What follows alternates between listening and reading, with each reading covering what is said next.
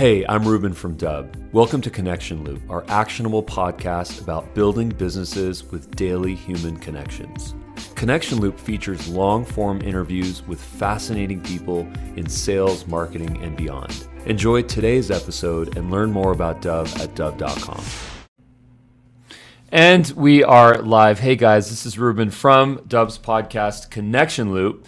Dub is the actionable video platform that allows you to quickly create, share, and track videos from all your favorite places like Gmail, LinkedIn, CRMs, and so much more. Today, we're going to be getting into the topics of storytelling and influence, social media, LinkedIn, content. We have an expert with us. Kelly, let's get into this. Please start with a bio on yourself, if you don't mind, and then let's get into the topic. I'm psyched to get in here. Sure. So my name is Kelly Whitney, and I run a small boutique media consulting and content development company called Kelly Media. And I'm a career journalist, writer, editor, so like professional wordsmith, I guess is a good title for me. Nice. And what would you say your biggest realization is with respect to storytelling? What is it that you've truly learned within the last?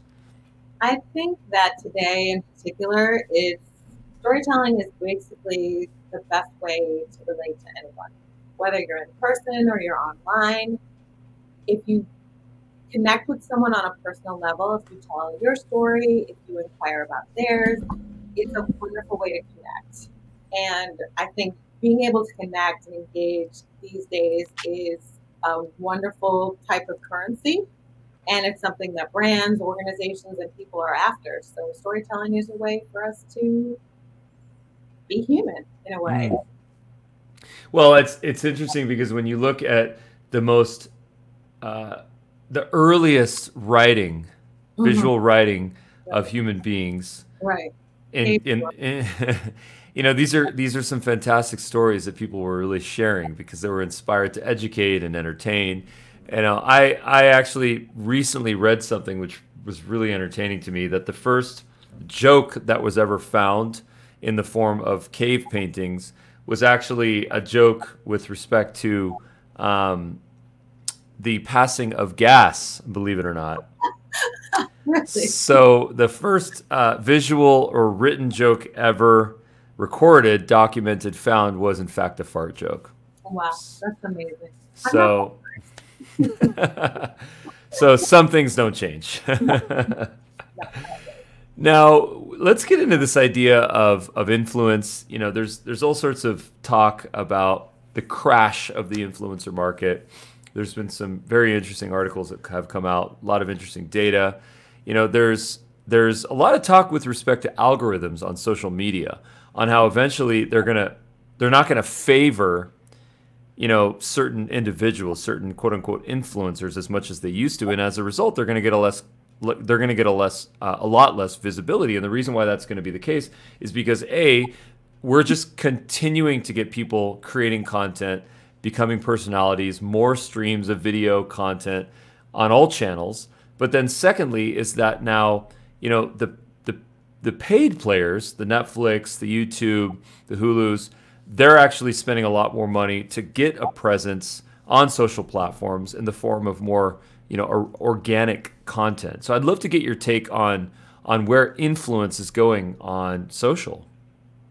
Well, you hit on something very important, and that's content. Okay, so I don't know if the talk around influencers and them losing their credibility or them losing their influence is something that we should give too much credence to, just because people adapt really quickly, especially like these influencers, that's their livelihood. So they're not just going to fade into the sunset, so to speak. I saw a video on YouTube. I think it must have been earlier this week, actually, and it was from one of my favorite influencers on YouTube, Jackie Aina. And she is a makeup guru, right? But she does lifestyle. She talks about a lot of diversity and inclusion topics. And she talked about the algorithm that you mentioned earlier and how you can kind of game the system. And she talked about liking and sharing and engagement, and why, if you want to see influencers who look like her or who look like you, in my case, it's the same thing, we're both Black, that you have to participate. And so I think more people are getting wise to that sort of thing. You have to like, you have to share, you have to engage with comments, etc. You can tell YouTube, not interested, you can engage. And that teaches these different platforms how to engage with your content.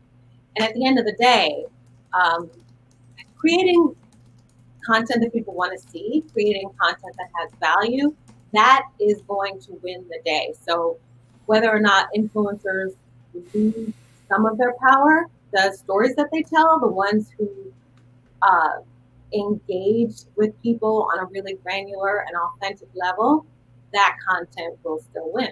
So that makes sense. I'm of the thought that trying to game the algorithms, games the social networks, you're always going to be slightly behind that. And the second that you try to crack something, that it's going to change. So it's like chasing a ghost, and it's just generally not good for the soul. And I think it's better to focus on storytelling and content and making people happy. Now you have grown your LinkedIn presence in a pretty remarkable way. You now have over 90,000 followers on LinkedIn. What was that process like for you? How did you go about doing that? Did it happen randomly? Was it intentional? What was the process? It was very organic. I used to work for a publishing company in Chicago called Human Capital Media. And as an editor, I had a blog there for one of our publications. It was called Diversity Executive. And the blog, it was something that we created to support the print publication, but it took off. And over the course of several years, the following just grew and grew and grew. And I think it was because the stories that I would tell, very straightforward, very authentic. And then also there was an element of controversy because the theme for the blog at that time was diversity and inclusion in the workplace, right? So basically, my hook was whatever was happening in the media that week, that's what I would just riff on. And I didn't hold back, and people responded to it so much, that it just grew and grew and grew. And so it was very organic, but there's some elements that you can't get around, the weekly connection. So there was very, very current, very, very relevant to what was going on in the media, right? Then you have the element of controversy. So we're talking about diversity and inclusion, which is, kind of a spark for a lot of people. And then usually I was critiquing something that was happening. So if an organization put their foot wrong, or someone, a high profile person said something untoward, I was, basically pointing my finger and issuing my commentary, and people engaged with it. Yeah, one of the things that I can take away from that is if you watch some of the night show hosts, any of the late shows, Tonight shows, it's interesting how they surf the topics so incredibly well. If there's the vice presidential debate that's happening, you can pretty much guarantee within 1 hour to 12 hours of that broadcast that they are going to have a commentary up. They're going to have a produced video that's 4 to 15 minutes long, and it's going to be a full segment on that. They're going to bank on the keywords. They're going to get into the topics. They're going to provide fresh perspectives to an audience that is totally engaged and totally interested. And, rinse and repeat, doing that pretty much every day. That is the game for so many folks. And dare I call it a game, because all that's really doing is exactly what you did, which is just floating topics and just staying current and speaking to the zeitgeist. Right. It's hard to do that because a lot of the times, we're inundated. Like if you look at YouTube, for example, we're inundated with politics, with, clickbait videos, with stuff that's a little bit less businessy if we want to be more business focused. It's not a perfect environment. How would you say that one can develop a content calendar where they're staying on topic of what's current, but at the same time staying on their path? Well, if you are talking about developing a content calendar, then that means regular content, right? So you need a theme or a niche so that you have some kind of structure within which to work, right? So your content calendar, you need to have a niche, which means a theme. You need to know intimately who your audience is. So if you're a brand, who are the people who are buying your product or service, right? Um, and then you have to identify which delivery platforms that you're going to patronize the most. So if it comes to social media, which ones are you going to devote your time to? Do you have the resources to, touch on all of them? Because each one requires different tone. Each one requires, Twitter, you only need a nugget, whereas LinkedIn, you may need um, 2 or 3 paragraphs. You also need visuals. You have to consider visuals. Super, super important these days. And then also these days, your content calendar should have some video. It really is important to have video if you're trying to engage on any type of scaled level. So I would just say identify your niche or the theme for your content. Make sure you know exactly who your audience is and where they are so that you can direct all of your resources and attention to those platforms so you can meet your audience where they are, right? And by the same token, you have to consider your resources. Where am I going to get my visuals from? Is there a content management system that I can use to make everything easier, like a Hootsuite or a Buffer? Because you're not going to want to do everything by hand organically. You're going to want to schedule things. And if you've got all those bits and pieces in place, then you can start to dig into the creativity, right? You can say, well, how am I really going to meet my audience? Like, what do they like? Should I do data? Should I do humor? Should I have a joke of the day? Or like one of my clients has like a weird utensil of the day because she's an etiquette expert, so she's a little prissy. So yeah, it just depends on who your audience is and where they live. And that is like the meat of how you're going to structure and build an effective content calendar. Got it. Really nice. Nicely put.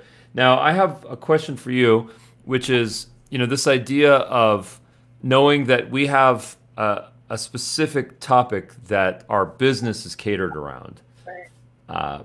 But then there's everything else, which is life as we know it. Totally. How much of our content should be focused on our core competency of our business versus life as we know it, the general topics?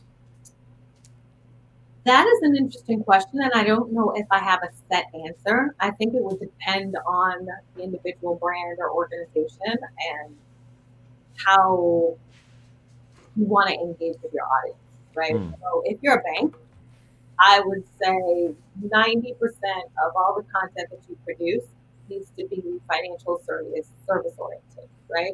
But if you're a comedian, like I follow one, her name is Jess Hilarious, and she brings in news, everything from the pop culture is very heavy influence for her. Music, I mean, nothing is off limits because she's a comedian. So then the percentage would be 90% life, and then 10%, the mechanics of comedy. So I think it depends on your organization and who you're trying to reach and how free you can be with your delivery. It's like a company has to be very careful. There's reputation management and branding considerations to your image to, be very cognizant of.